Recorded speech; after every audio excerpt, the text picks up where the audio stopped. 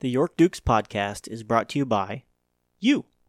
This listening experience is brought to you by all of the patrons, students, families, and businesses that support York Duke activities. We are filled with gratitude every time someone buys a family pass, purchases an ad in our programs, or pays admission to one of our events. Nothing gives us more pleasure than seeing our bleachers filled with the Navy and Vegas Gold faithful of Duke Nation. If you want more information on how you could become a supporter, contact YHS through our website, yorkpublic.org. I also want to make you aware of all the different ways to keep in touch with the York Dukes, no matter where you are. We can be found at YHS_Dukes on Twitter, Instagram, and Snapchat. These are the best platforms for upcoming events, in-game reporting, final results, and announcements. Our website is yorkdukeactivities.wordpress.com.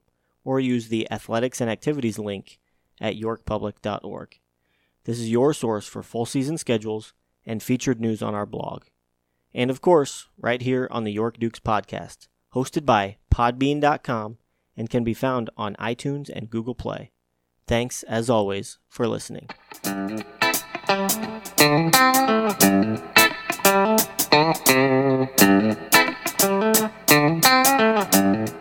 All right, we're here on episode 2 of the York Duke Activities podcast. I'm super excited for this week. We're branching out a little bit, getting out of the York Duke community and looking for other school leaders around the state that have positive, influential things to say. We'll try to sneak some activities in here because this technically is an activities podcast. So I'll try to sneak a little bit of athletics and activities in here, but to start off with, we have Dr. Mark Adler from Ralston Public Schools here today. He's the superintendent at Ralston, and we're very glad to have you. Good morning, Lance. It is definitely my pleasure to be here, to be a part of this new podcast program that you're putting together. All right, so most of our listeners are obviously York Duke fans, people that are familiar with York. So just to give them a little context around you and your career, what does your career path look like up to this point? Well, Lance, I started. I've been doing this quite a few years. I think this is my 27th year overall. But I started as a teacher and a coach at Petersburg, Nebraska, which is now Boone Central Public Schools. And from that point, I was at Petersburg 4 years. Then I became principal at Elgin High School, which is also in northeast Nebraska. And the entire time I was at Petersburg and Elgin, I had the pleasure of serving in many coaching areas, primarily football, basketball, a little bit of track and baseball over the years. And so just an area that I really enjoy. Then I was principal at Nebraska City High School for 8 years. And then in 2008, I joined the team here at Ralston as assistant superintendent. And this is now my 6th year as superintendent of the district. Very good. So I just want to jump right in a little bit. I don't want to keep you too long. I know there's a little golf fundraiser going on this afternoon. One thing that comes up a lot when your name comes up is that you and your wife, Joni, have been very vocal and visible around the state, and that follows a personal tragedy that happened in your family recently. And for those that haven't had a chance to hear your message, could you tell us a little bit about kind of your mission or goals as you guys go around and talk around the state? What's your message? Our message, Lance, after the death of our son Reed in 2016, Reed was the victim of intimidation and cyberbullying based upon a mistake that he had made. And so, very senseless. It's hard, and I always talk, it's very hard to make sense out of things that don't make sense, and this is one of those. With young people, many times they get consumed with something that happens that's a small part of their life. When you look at their life and, in our life as humans, it's really long, and we don't want to let some small event push us to a decision that's permanent, and that's what happened with Reed, and it's so senseless. And so when we go visit with young people, first of all, we got to arm them with what to do if themselves or any of their friends are dealing with mental health or depression or anything like that. And the way we do that is we arm them with what to do so they can look out for each other. But then it's about just how do we make sure that in our daily lives, our interactions with others, that we're kind to people. And I have a saying, it's simply that simple, just be kind. And I really hope in what I do and the people around me that when you have an interaction with me, I hope your day is just a little bit better than it was before. Sure. How can schools, talking about the bullying issue, how can schools do a better job to address that? You know, what we do, Lance, is Joni and I we've made presentations to over 13,000 people. Most of those are students. I believe, and when we go to visit, we talk about it doesn't cost any money to start immediately and say we will not accept that kind of behavior in our school.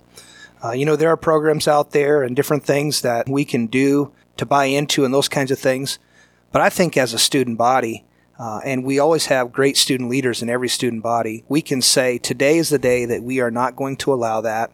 But where the rubber hits the road and it's really tough is when you are a student and you're a bystander and you see somebody else do this. If you stand silent, you then are part of the problem because you haven't spoken up. But that's what takes a lot of leadership and courage, and it's easy to say and it's tough to do. But we basically say to young people, have courage, grow your leadership, and be that person that's going to say, no, we're not going to allow that kind of behavior in our school. And I know this has become a topic across the state at a lot of different schools, and I know a lot of schools are struggling with it. How have you seen an improvement here at Ralston since kind of this push, the Be Kind movement? It's something, like I said, that we've really focused on. And unfortunately, a lot of our students are walking that journey that they have experienced, a situation that is, it's hard to even fathom how much this hurts. And so our students see that, and I hope, I don't want schools to have to experience that kind of grief and tragedy to turn their school around, to have this be a focus. But I see it every day. The thing that makes me sad is, unfortunately, I still see things that happen in our schools where students are kind to each other, and I just don't understand. I don't understand that. It's hard for me to wrap my arms around that. Sure. And I know we appreciate the message a lot because we've kind of incorporated that into our theme for next year, as Dr. Lucas talked about last week, the B1 movement and, how you want to act to your teammates and things like that. Dr. Adler and his wife, Joni, have played a major role in combating the problem of bullying and harassment in our schools today. I want to take this aside to recognize their work in this area. They were scheduled to speak at a teacher in-service event in York on MLK Day last year, an event that ended up being snowed out. We want all of our listeners to be aware of the resources available if you or a friend or family member is struggling with mental health or bullying. There is the Nebraska Family Helpline at 1-888-866-8660. The Nebraska Rural Response Hotline at 1-800-464-0258. The National Suicide Prevention Lifeline at 1-800-273-TALK. And also on the web at youthsuicideprevention.nebraska.edu.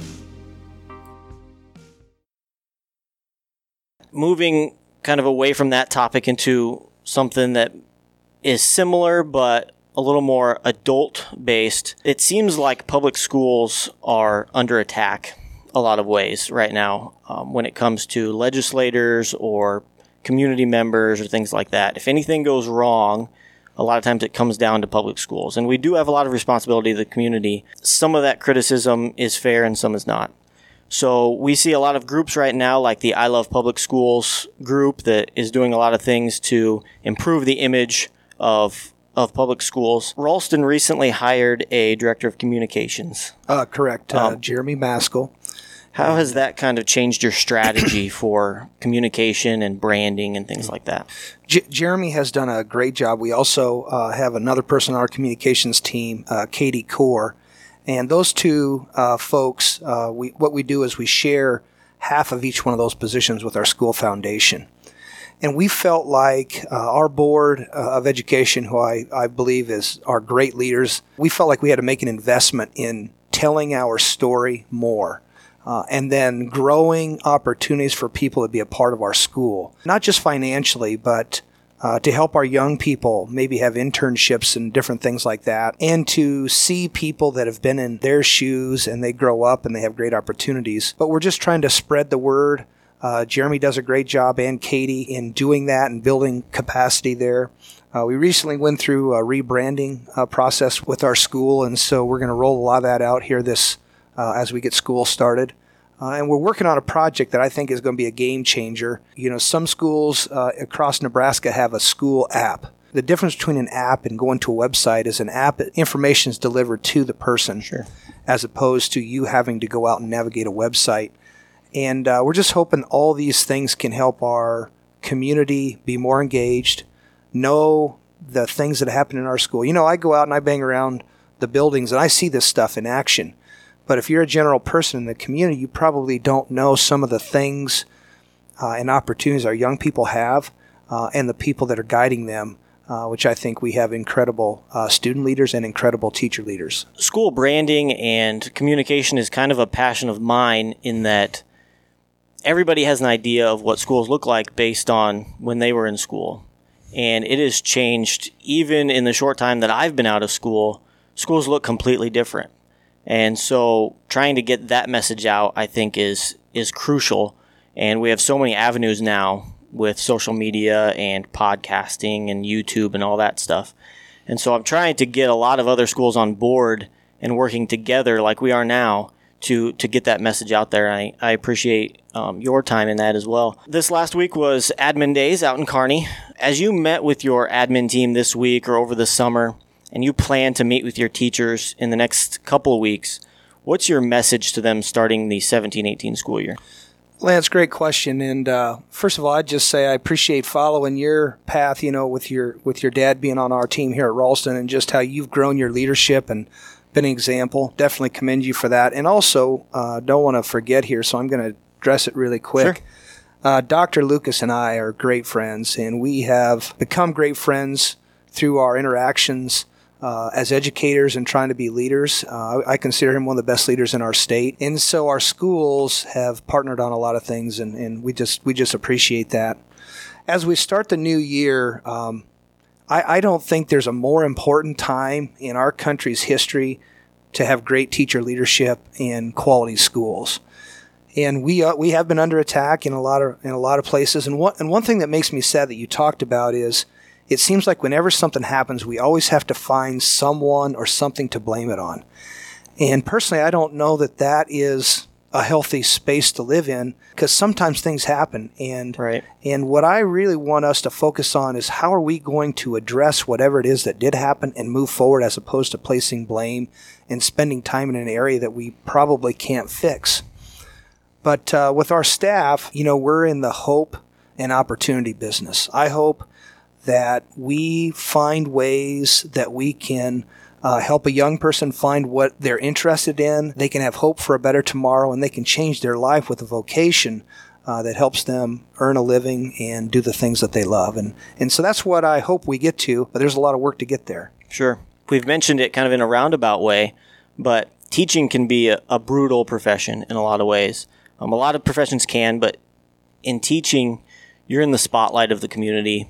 You're very visible, and that can be draining over the course of a year. Being second-guessed by parents and media and legislators and things like that, how do you maintain optimism amongst your staff? It has to be about small wins with me. One of the things that's really difficult about teaching is we don't immediately see the end product. My background is industrial technology, and so I would teach a construction unit. We'd build a shed, and in a few weeks we'd have a shed, and we knew if we did a good job, if it was square and all those kinds of things. When we're working with young people, we don't always know what that end result is until sometimes years down the road. And so I feel like we have to focus on those small wins, on those things when we taught a student, let's just say, a mathematical function, and they use it and they employ it, and that light comes on in their eyes that, boom, they made it work. In the coaching arena, it was just absolutely amazing, because that is teaching. When we're out there coaching kids, we're teaching. We're hopefully building character and integrity. But when you teach a student athlete about a trap block, and they hit that block at the right time, and the running back takes it in for a touchdown, it's amazing to see young people. And so I think it's those small wins along the way. That's a good segue. talking about the coaching piece, this is technically an activities podcast, so I want to ask you a little bit about what do you see as the role of athletics and activities in the total education? For me, I believe that our activities program is an essential part of our school. There's no substitute for quality instruction and core area instruction, those kinds of things. But the things our young people learn when they're on the field or in the court or in our activities about teamwork, cooperation, integrity, hard work, commitment, all those things that I think maybe are more important than math, science, and those kinds of things because it helps you be a good citizen. Now that we can't reduce the importance of our core areas and those kinds of things, but if we don't have the opportunity to build quality relationships and know how to treat people with kindness and respect, there's not many areas you're going to be successful in. Right. I know you support all the activities at Ralston. What are you a fan of? What's your sport, your activity that you really look forward to? That might be the toughest question today. You kind of put me on the spot. Well, I absolutely love football. It's my favorite sport Sure. of all time. I coached football for about 12 or 14 years as a varsity coach, and then when my son was still alive, I coached him every single year in Junior Rams, which is our football for young people before they get to middle school and high school. So that's one of my favorites. I'll be honest with you. Since I became an administrator at a school that had softball, I absolutely love following girls softball, and I didn't know a lot about it until I moved to Nebraska City, and it's a great sport. And then probably my third would be basketball. Sure.